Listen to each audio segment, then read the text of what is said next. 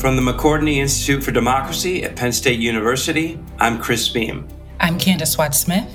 I'm Jenna Spinelli, and welcome to Democracy Works. Our guest this week is Jamila Michener, who is an associate professor of government at Cornell University and author of the book Fragmented Democracy, Medicaid, Federalism, and Unequal Politics. This book has been out for several years now, but I really think that some of the things that we're seeing happen right now with the rollback of some of the pandemic era expansions to public assistance, broadly defined, whether that's housing assistance or food assistance or things like Medicaid. Jamila and I talk about that in the interview, but I think this is a really important time to be thinking about how the distribution of these benefits, this assistance, it has impacts on federalism and equality and our democracy more broadly. On March 31st, the U.S. government will essentially kind of do a wind down around Medicaid. And I'm not really sure if a lot of people are aware of that. And I think it's really, I guess on some level, it's really good to have Jamila here right now as a scholar of race, of poverty, of policy. She makes salient millions of people who are otherwise made invisible to most people. Her Twitter handle is Poverty Scholar. And I really admire Jamila. As an academic, her work is really careful and it's often beautifully written, but also she does the work of turning common sense on its head and really ask us to think about the assumptions we make around poverty and poor people. So, for example, I think the fact that there's not a huge headline about the unwinding of the COVID-19 related Medicaid unwinding tells us that the media is not necessarily speaking from the perspective of people in poverty. So her work kind of asks us to think about, under what conditions are we really seriously considering the well-being of poor folks? And what does it mean that we may or may not care about a large and sometimes growing group of people for the health of our democracy? It is striking that there isn't more news around this event. I mean, COVID is no longer emergent, whatever its status. And so it's that, some of the expansion of Medicaid happened around that, much of the expansion. But we're still talking about, somewhere around between 80 and 90 million Americans, which is just a staggeringly high number. And the idea that that this is going to go away is going to have significant impacts with regards to healthcare, with regards to health outcomes, with regards to what happens to rural hospitals, what happens to, hospitals in urban settings where they're suddenly overwhelmed, going back to emergency rooms serving as points of care or entree into the healthcare system. I mean, we don't really know. And, you hear these wide estimates about how many people are going to go back to being uninsured between 4 million and 15 million, something like that. Yeah. But it is a big event, and it's a big event for an enormous number of Americans. And there are no Americans who won't feel the impact of this. So, we expanded Medicaid enrollment and allowed continuous enrollment because there was a recognition that people needed healthcare during the pandemic. Is that not the same when we do not have a pandemic? So, one of the things I think that Jamila's work highlights is that policy telegraphs messages to the public about who is deserving and who is undeserving, who should be cared for and who shouldn't, who should be able to live with dignity, who should be able to participate in politics. And so, there's oftentimes we talk about, low income people and people facing poverty don't participate. Well, what kind of signal are we giving to people to say, we actually do not care if you are or are not insured? And, just to kind of be more nuanced about it is that because Medicaid, and we can talk more about this later, because Medicaid is partially allocated with state funds, that some states have a higher tolerance for inequality than others. Some states have a higher tolerance for undemocratic institutions than others.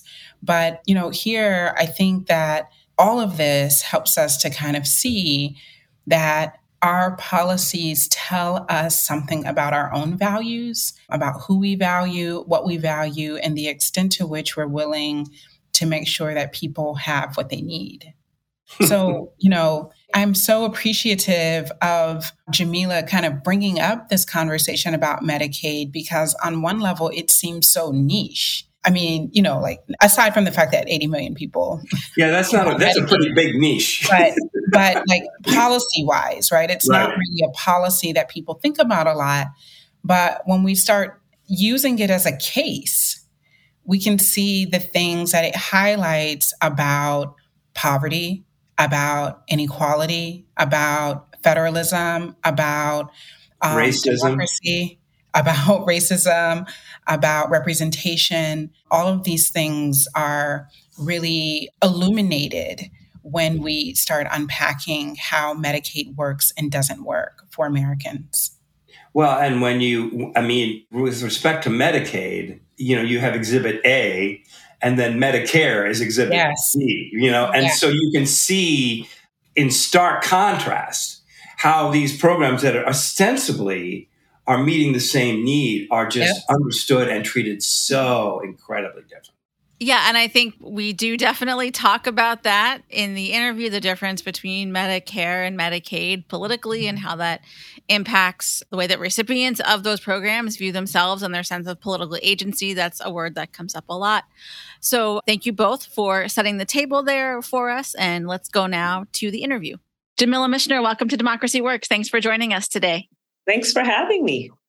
So, as I was reading through your book, Fragmented Democracy, I wrote in my notes that on the one hand, it's about one very specific policy program, that's Medicaid, but it's also in some ways about everything, about all of the ways that it's a much bigger conversation about equality and policy and democracy. And so I guess I wonder, to kick us off here, how you kept those two thoughts in your head at the same time as you were working on the book and in the work you've done after, focusing on this very narrow policy on the one hand, but also zooming out and thinking about and telling this much bigger story. Yeah, that's a great question. I love that you can see both of these at the same time when you look at the work. Honestly, I started in a more focused place, which was because so much of the book was grounded initially in what I learned from people when I talk to them in a way that brings you very much to the micro, you're talking to people about their experiences. And so you are thinking about a specific program, specific people, how they understand it, how it affects their lives. And for me, that kept it really interesting because it wasn't just some abstract theoretical concept. It was very real in very many people's lives, even more people now than when I wrote the book, right? What is it? Upwards of 80 million people on Medicaid at this point. So it's, in one way, I thought, I'm going to write a book about one policy. That policy might as well be one that tens of millions of people rely on because it might be one policy, but it has a really big imprint in people's lives. But then as I talked to people, I realized this wasn't just about one policy. It was about the structure of our political system and the structure of our political lives, right? And so I didn't start off thinking, I think if I started off thinking, I'm going to write a book about federalism and political equality and political institutions, and I probably would have been overwhelmed, honestly. But instead, I started off thinking, I want to understand this program, which is huge and important, and what it means in people's lives, and specifically what it means for democracy. And then I kind of panned out as I learned, and it ended up being about these bigger things. But that was a process that happened slowly. So I was able to ease my way into it and not be too overwhelmed. And I want to come back to some of the other ways that the inequality that you described is playing out across other policies. But can you talk a little bit about the history of Medicaid? Was the inequality that you discovered kind of baked into it from the start, or did it evolve over time as the program expanded? Yeah, I love that. The answer is both. It was baked in from the start and then it evolved continually over time. I mean, Medicaid, although it's huge now and it's a lot of kind of state budgetary footprints, even the federal budget, it started off understood to be a program or designed to be a program that was going to be pretty small, right? Like all the action was in Medicare. People who were over 65, elderly people were very much understood at that point when Medicaid first kind of came into being in the 1960s. The people who were understood to be the most in need and also the most like politically powerful who really needed to be responded to on a policy level were like elderly people who had very few options when it came to health insurance and very great needs. And so a lot of the focus at that time when the legislation was being developed was on Medicare, right? Understandably so. And so Medicare was designed in a way that reflected the fact that policymakers really wanted to serve this over 65 constituency. It was universal. Anyone over 65 can get it. It was centrally administered. It's not like what state you live in changes what kind of Medicare you get. Medicare is Medicare no matter where you live. It was a social insurance program imagined as something that people would pay into and then be able to rely on when they got to be older. It was all the things that we often really like about the way social policy is designed. And it was for a pretty sympathetic group of people, like elderly people, who have worked hard their whole lives. Medicaid was kind of tacked on because it was like, maybe we should do something for poor people too, right? But it didn't have the political sway behind it. And it wasn't the main focus. It wasn't like people living in poverty are an important political constituency who we really want to serve. It was kind of like, well, we're doing this big thing. We have the majorities we need in Congress and the support we need from the president at the time was Lyndon Johnson. Let's tack on a smaller thing that is kind of important too. But it really was not imagined to be a big deal. Johnson doesn't even mention it in the big speech that he makes about that Social Security legislation that passes Medicaid and Medicare in 65. And some people call Medicaid like the friendless stepchild of Medicare. It's like, you're over there on the side and nobody cares about you. And so it's designed in a way that reflects that. Like it's not universal the way that Medicare is. Instead, Medicaid is only for people who meet certain criteria. You have to be living in or near poverty. Initially, you have to have other criteria. Initially, you had to be on what was considered welfare, cash assistance then. And there are other categorical requirements, like maybe if you're a pregnant woman, if you're a child, but really only people living in poverty who then also meet other criteria. So the idea was this is going to be for a small slice of the most vulnerable people. It's not going to be a huge resource or investment. And at the start, that was true, but it pretty quickly changed, right? Medicaid was designed to be a program that was going to be partially paid for by states, and also that states would have a lot of control over. They would have a lot of discretion over.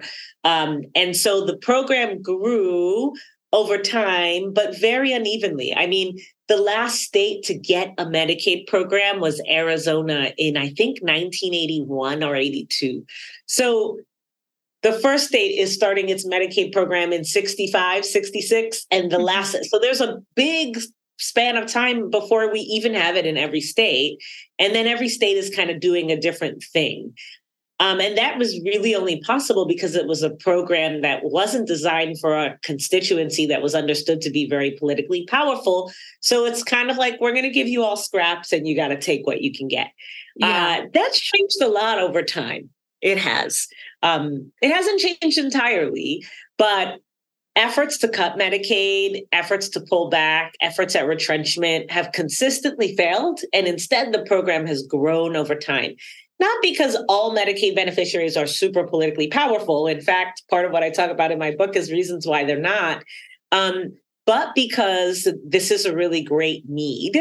And there are some buckets of people in the program who are sympathetic and who do have some political sway, And so, it started off as one thing, it's evolved a lot, and it's ever evolving, the pandemic brought a real expansion in the sense that more people got on the rolls because, hey, there's a pandemic and you want people to have health insurance so that they can get coverage. And also the federal government said, we're going to give states more resources for Medicaid, but we're going to require that they don't turn people away or take people off the program. And so that was the status quo for the last few years during the pandemic. Pretty soon at the end of, March, that's no longer going to be the case. And states can start churning people off the program. So this 80 plus million people that we have now, that number is going to plummet back down. So to say this is a program that is ever changing, it's literally happening right now as we speak. Yeah, I'm glad you brought up the kind of political agency and the difference between how Medicare and Medicaid are thought of politically, because as you were describing, Medicare is universal on this focus on senior citizens who are and have been a very reliable voting bloc. I'm sure that played into the minds of the legislators who were involved in passing it. But as you tell in the interviews you did for your book, people who are on Medicaid don't have that same sense of political agency. Can you talk more about that, where those feelings come from? I think this might be another kind of chicken and the egg situation. Like, did they feel politically powerless before they started on Medicaid, or was it a result of being kind of churned up through this system that made them feel like they didn't have much political agency? In some cases, as you said, there are certainly exceptions, but my sense was that broadly the sense of agency was fairly low. Yeah, I think that's right. I mean, baseline, the vast majority of people who are on Medicaid are people who are living in or near poverty. Many, not all, but many of those people have a variety of health problems they're facing. And so these are not the folks that are going to be the most politically active and have the most political agency, right? That being said, even if the baseline isn't like, this is the group that's going to be out there engaging politically, one of the things that I point out in the book is the ways that then once you enroll in the program, your experience with the program itself plays a role in further dampening your political wherewithal. And so when you give people access to a resource they didn't have before, and they know that resource comes from the state, they respond politically. It's not as though Medicaid beneficiaries are just this political lost cause, and these are people who were never going to participate anyway. Given the right context, the right access to benefits, and then you get health care. Maybe that means that you're less worried and you can now participate more fully in the life of your community and your polity. There are all sorts of processes and mechanisms that explain this, but the larger point is that a program like Medicaid shapes people's political lives. And when it's expansionary and it's generous and it reinforces human dignity, it can draw people into our democracy.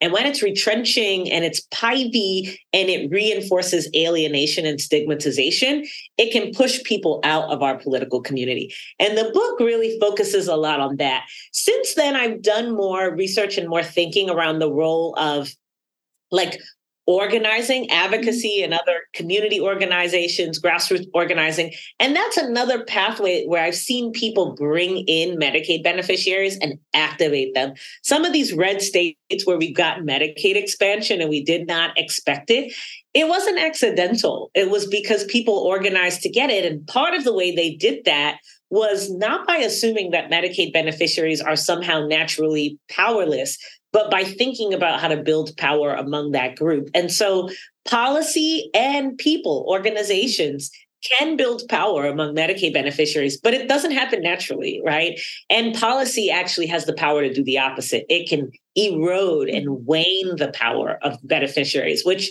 isn't good for democracy as a general course of action. Yeah. And, some of those expansions I know happen through ballot measure campaigns when, that's a very particular type of tool and mechanism. And we've seen it happen across several policy areas where states that are stereotypically conservative pass what we might broadly consider progressive policies, whether it's, marijuana legalization or minimum wage increase or changes to voting policies and procedures. And so I guess I wonder if you would consider Medicaid as an instance where the interests of constituents and people are not necessarily aligned with the interests of legislators and the incentives that they have. Yeah, I mean, of course, this really varies by state and it depends on who the legislators are. But certainly it's the case that because Medicaid expansion was associated with and came as a part of a larger package of policies through the Affordable Care Act, which is by some pejoratively called Obamacare, and by others, Obamacare is a compliment, right? It depends on where you're coming from. But because Medicaid expansion was associated with the ACA, with Obamacare, and because Medicaid in general as a policy is associated with being a costly government program, if you are conservative in the sense that you want government to have a smaller footprint, you don't want to see it growing, or if you're partisan in the sense that you don't want to support a program that's associated with President Obama, then you might have reasons, political reasons, either ideological or partisan, to oppose Medicaid expansion. And that's what we saw in a lot of different places. And that is very much out of sync with public opinion more generally, right? There's wide scale support for Medicaid in terms of public opinion. It's only a little less popular than Medicare, which is like pretty astounding. Like a lot of people assume that quote unquote poor programs are always going to be stigmatized and always going to be looked down on. But when we look at public opinion data focused on Medicaid, it doesn't look like people's attitudes towards cash welfare, or even their attitudes towards quote unquote food stamps or SNAP, Supplemental Nutrition Assistance Program. Instead, it's actually much closer to people's attitudes towards Social Security and Medicare. Not quite there, but pretty close, right? This might have something to do with the fact that, when you survey people and you ask them if they have some connection to Medicaid, either personally because they've used it at some point in their lives or because they know someone close to them in their immediate circle who uses it, over 70% of Americans have that connection. So this is a program that many people understand matters in the lives of either themselves or people they love across the life course. You might not need it right now, but when you're older and you're thinking about being in a nursing home facility in a country that has like basically zero long-term care options, guess what?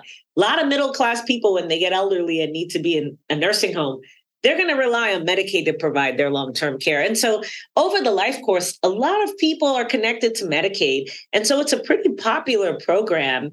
And I think that means that it is in many ways out of sync with what most people want, with what many people want. When you oppose Medicaid or you want retrenchment of Medicaid or you don't want to expand Medicaid, that's often not because that's what the average person wants. It's because you have political constraints, either ideological or partisan, that make you reluctant around this program.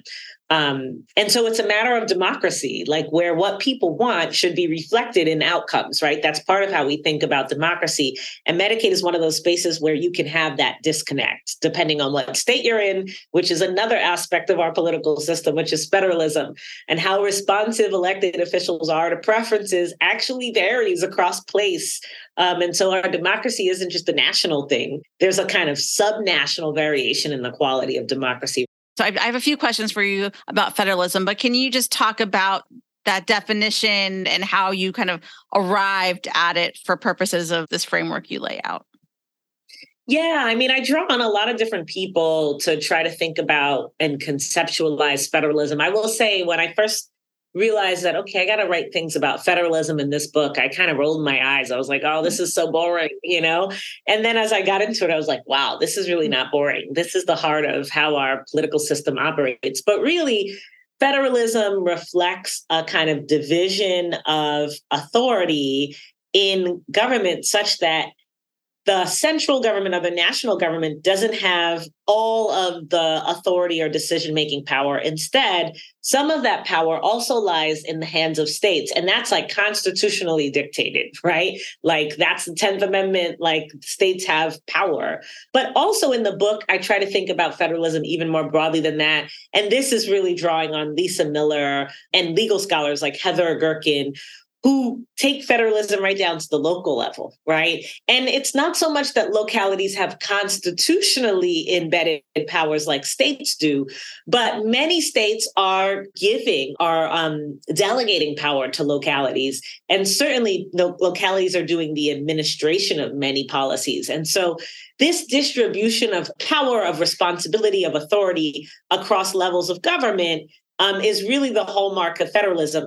To be clear, federalism can take many different forms. It's changed over time historically in the US, and it's certainly different in different places. But I think at the crux of calling this federalism as opposed to something else, right? Like just some decentralized power, which is a feature of federalism, but it's really that there is genuine substantive authority at other levels of government. The states can do things that the federal government can't, and that the federal government can't necessarily stop them from doing, right? They have real power, right? And that also is true of localities to a certain extent, a lesser extent, but a certain extent. So I call it federalism all the way down from the top with the federal government through states and localities. There's a different distributions of power and authority, and that has implications for how people experience policy, for the way policy is designed and administered, and ultimately implications for democracy. And is it possible to square federalism and equality, or to borrow a phrasing from a question I asked earlier, is inequality baked in to federalism? Yeah, that's a great question. In some ways, inequality isn't inherently baked into all kinds of federalism. So, for example, some other federal systems, not in the US, have like fiscal stabilization measures built into them, right? Which means that if one state in the federation has like dramatically fewer resources than others, the central unit, the central government may give that state additional resources, redistribute more to them to sort of balance things out, right? So there are ways that you can design a federated polity, ways that you can structure federalism so that it is not such an arbiter of or harbinger of inequality, right? But that is not generally what we've done in the US. So I don't want to impinge federalism as a kind of system in some universal, uniform, or inherent sense. But as federalism has been built and expressed and articulated in the context of the US, it has been a medium through which inequality has really been perpetuated. Certainly, this is the case for racism and racial inequality. Also the case for economic inequality. And in the book, I focus on the kind of big three, which is racial inequality, economic inequality, and political inequality, right? That you have differential political voice as a result of some of the policies and practices oriented with federalism. But it's important. I struggled with this a lot when I wrote the book. I thought, what's the point of saying this? Because it's not like federalism is going to change. Like it's a part of our political system. And the more I read about federalism, the more I learned about it, the more I became convinced that we're not suddenly going to have some kind of national everything where federalism goes away. But we can certainly do it differently than we're doing it now. And we can do it in ways that push back against the kinds of inequality that maybe now we take for granted. That quality of life in Mississippi is going to be dramatically different than quality of life in Minnesota. Maybe now we take for granted that you're going to have rights and privileges in California and New York that you absolutely do not have in Georgia and Florida. But that doesn't have to be the case. We can have federalism and not have that. And we'll end here. I know you mentioned earlier that at the end of March, which would be right when this episode is coming out, there will be pandemic related changes to, not just Medicaid, as I understand it, but lots of kind of assistance that had been in place during the pandemic will be ending. So can you just, talk more about what that outlook is, what the kind of post-pandemic relief era looks like, maybe not just for Medicaid, but taken more broadly into some of the other aid areas that were expanded during the pandemic years?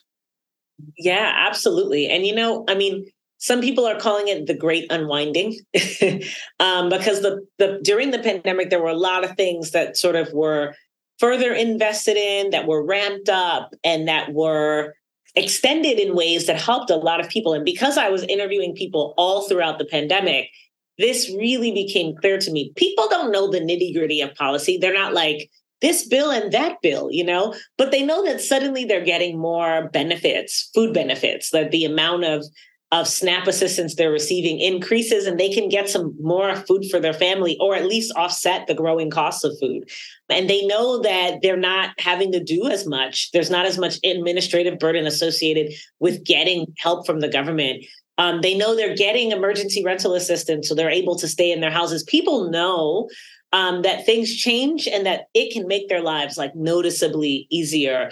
And this great unwinding, the fact that a lot of the things that we ramped up, that we extended, that we expanded during the pandemic are now waning, is a huge concern. It means for many people, they're going to go back to facing even higher levels of precarity, like they were prior to the pandemic or early in the pandemic.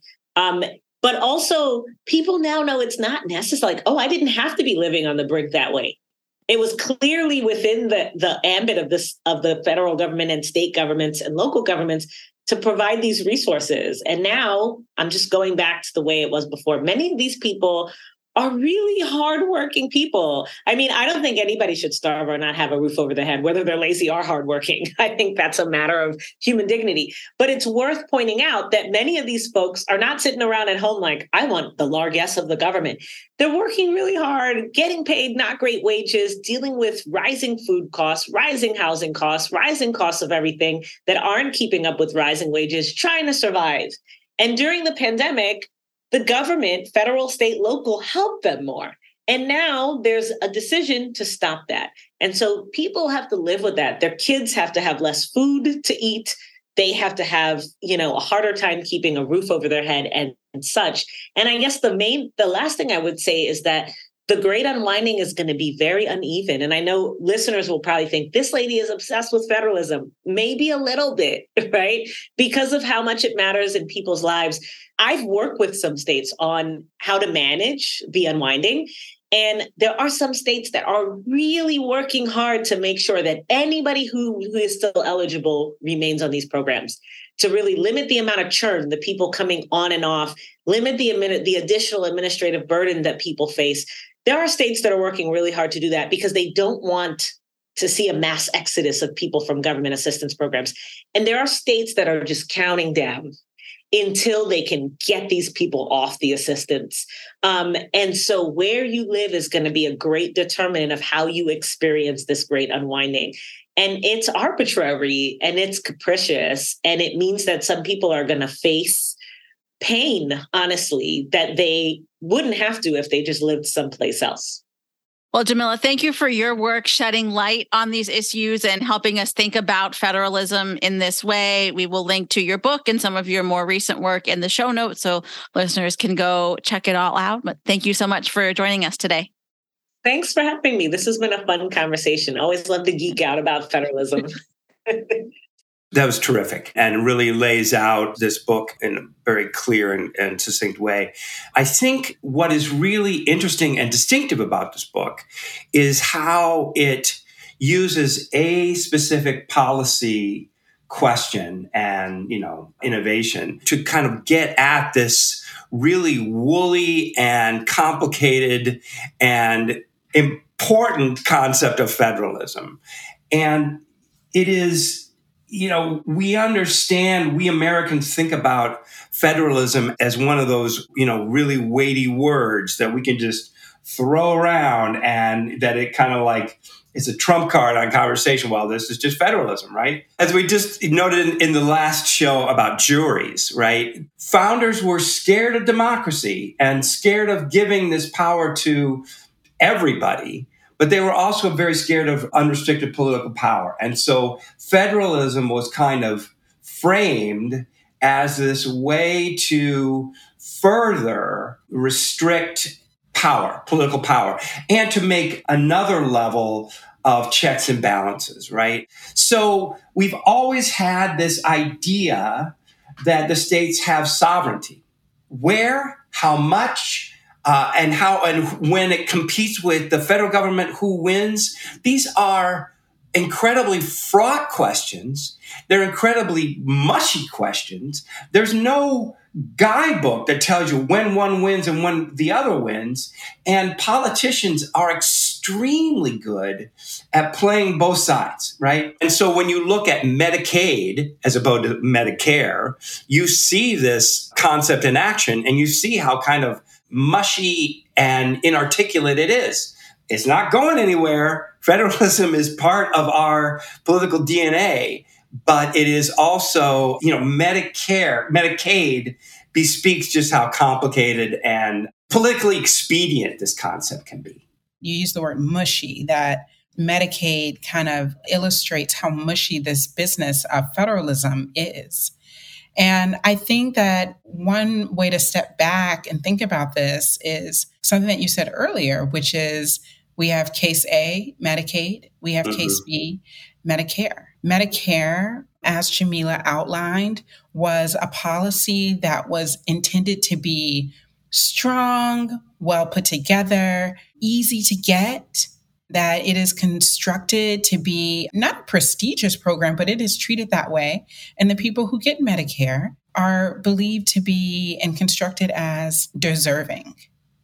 Medicaid, as she outlines, was kind of tacked on and then given to the states. And so, on some level, we might ask ourselves, well, Medicaid is very much a child of federalism. And why? Because we were willing to let states do what they pleased for a particular group of people.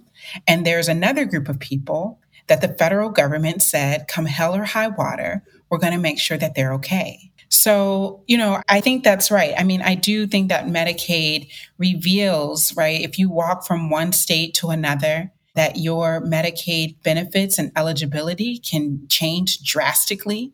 Some people are actually making life decisions around what kind of healthcare they might get under a state Medicaid system.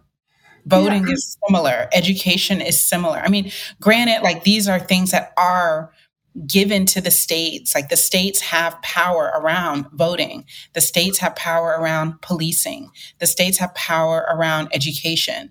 The states have power around a lot of things. The federal government could, when it wants, Congress, get itself together, could do very different things and set baselines and create incentives for states to produce better outcomes. And sometimes they do. And when they don't, and when they do, similarly, we learn what we value as a country. And so, the kind of range and complexity that we see, Jamila's book shows that range and complexity influences whether people are going to participate. So it's not even just kind of like the first order effects of material outcomes for people, but there's a second set of effects around how people participate in politics because they are telegraphed messages about whether they should, whether they are full citizens, whether they belong in the community, whether they can actually understand what's going on. You can't understand your benefits. Can you understand politics enough to be able to make a good decision? So one of the things I appreciate about her unpacking the complexity is that it tells us not just about how well off a group may become or not become, but also what the kind of second order effects on democracy is and whether people want to participate after dealing with the state dealing with the state's red tape and dealing with the state's administrative burdens, that is something worthy of her work as well. That's well said. I think there is a deep and abiding suspicion of poor people. And the suspicion is that they are gaming the system, right? Yeah. The trope of welfare queens is longstanding. And when it comes out, because it does happen, right? When it comes out, it becomes a big story. And, there is this, there is not a conservative Christian on earth, in the United States of America, who does not know the verse, the Bible verse, he who does not work, neither shall he eat, right? This is a very deep idea in American life. And we are an incredibly libertarian country. I have, in the last 10 years, been to England and South Africa. Those are both Lockean countries in their founding, in their kind of self-conception. They are so much more communitarian than the United States of America. We are, I don't know, maybe Australia, but we are an extremely libertarian country. And if you are that, then your notion is that, hey, you're responsible for you. And if you make it, it's because of you. And if you don't, it's because of you.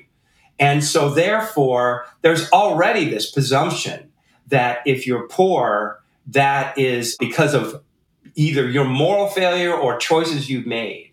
And so, you will find that people are more engaged around questions of children and the disabled, right? Because that is something that you can't necessarily, certainly you can't control who you're born to, who your parents are, right? And equality of opportunity is an important concept in United States politics, at least, it's as a concept.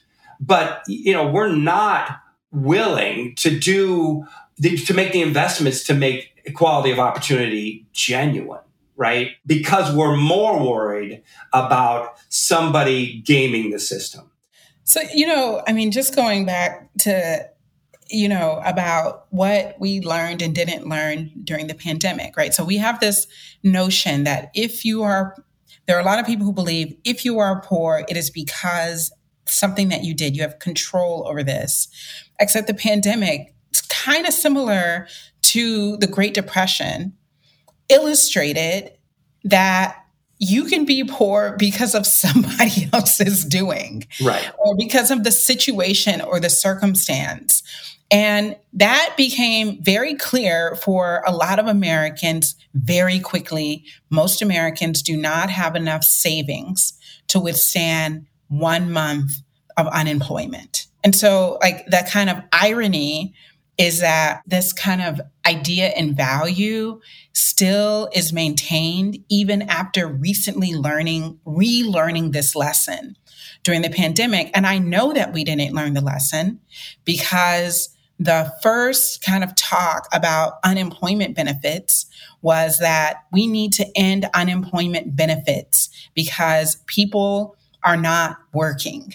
The point that I'm trying to make here is that, our ideas about who is deserving, who is morally suspect, who deserves dignity, did not get a full revision and review after the pandemic. And I don't know, on some level, I just feel like we're bumping our head against the walls. And this kind of Medicaid unwinding, I think, is just yet another example of how we have yet to learn our lessons around how we can make our values and our priorities match. And maybe our values and priorities do match. Maybe it's just that we don't value people's health, and so we don't prioritize it. But it seems like, right?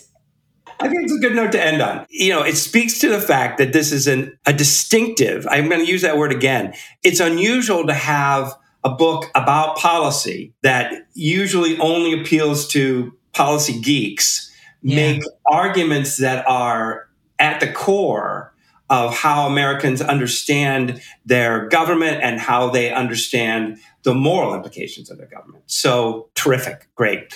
So I'm Chris Beam. I'm Candace Watt-Smith for Democracy Works. Thanks for listening.